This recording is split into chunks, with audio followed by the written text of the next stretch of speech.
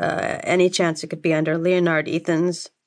The towering guard, who easily could have been cast as an extra as an Amazonian man-beast, tapped his pen against his clipboard. With notable indifference, he glanced up at me from under his caveman brow. Probably not. Biting the inside of my cheek, I suppressed the urge to look around for a hidden camera. There is no Aubrey Evans on the list, ma'am, and if you aren't on the list, you don't get on set. Exhaustion was fast setting in now, and the exhilarating ride in Hill's taxi was over. I let the strap from my carry-on bag slip from my shoulder, and the bag flopped to the ground.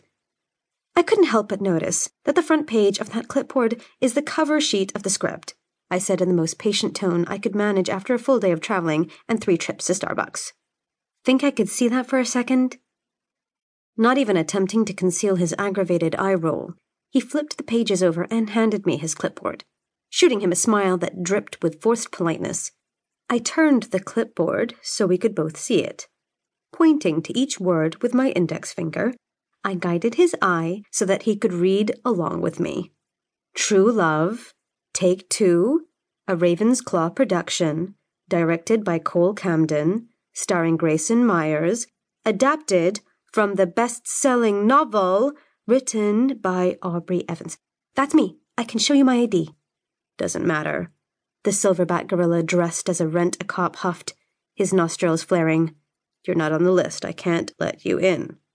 If we want to get technical, the cover sheet rests on top of the list, I pointed out, raising my eyebrows in hopeful expectation. I nodded, hoping he would join in.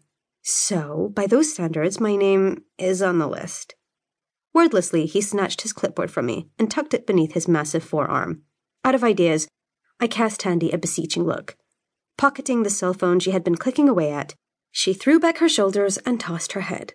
She sashayed past me with a gait that Mae West would have envied, and graced the unsuspecting officer with the same warm smile that had made men far more daunting than him melt. What we have here, Tandy leaned a little closer to read his name tag and give him a teasing glimpse of ample cleavage, Christopher, is a simple communication breakdown. You're doing your job. We both know that. Christopher gave a coy shrug, a rosy hue blooming on his cheeks. I try, ma'am. I can see that, and I would hate for you to do anything that would jeopardize your job. Laying a gentle hand on his forearm, her voice dropped to a whisper. Which is why I really think you should call the director. Not only is Aubrey the author, she's also chipping in money, and earned herself a producer title. If they find out that you didn't even make a phone call before shooing her away, it would cost you your job, and I would hate to see that happen. I guess a phone call wouldn't hurt. Christopher shrugged and returned to his booth to make the call. Tandy shot me a victorious grin. Her air of elegance and glamour combined with cover model good looks made her an unstoppable force few men stood a chance against. I held no grandiose delusions that my own feminine wiles would ever match hers. My love affair with chili cheese fries and loose-fitting clothing would see to that. Still, I appreciated that she let me exploit her as a secret weapon in my arsenal. Mr. Camden. Hunched over the phone, Christopher's tone was all business. There's a woman out here claiming to be Aubrey Evans, the book lady, but she's not on the access list.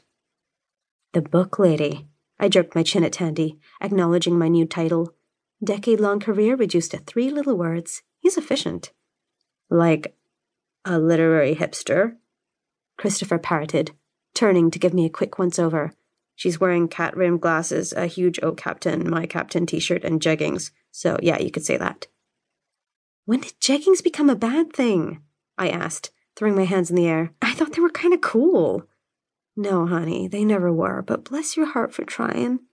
Tandy soothed, patting my shoulder. Yes, sir, not a problem at all. Thank you, Christopher said, and hung up on the receiver. Ducking beneath the booth door frame, he addressed Tandy with a shy smile. All I have to do is check your identification. As long as she is who she says she is, you're free to go inside. I could have interrupted, demanded that he acknowledge my status on the film by addressing me directly, but what would be the point? I write confrontational dialogue, yet avoid actually executing it at all cost. Instead, I handed her my wristlet with the identification compartment face up and let her show it to him. The formerly heaving beast granted us, or more accurately, Tandy, a friendly smile, and waved us on to the soundstage where the words I wrote would come to life.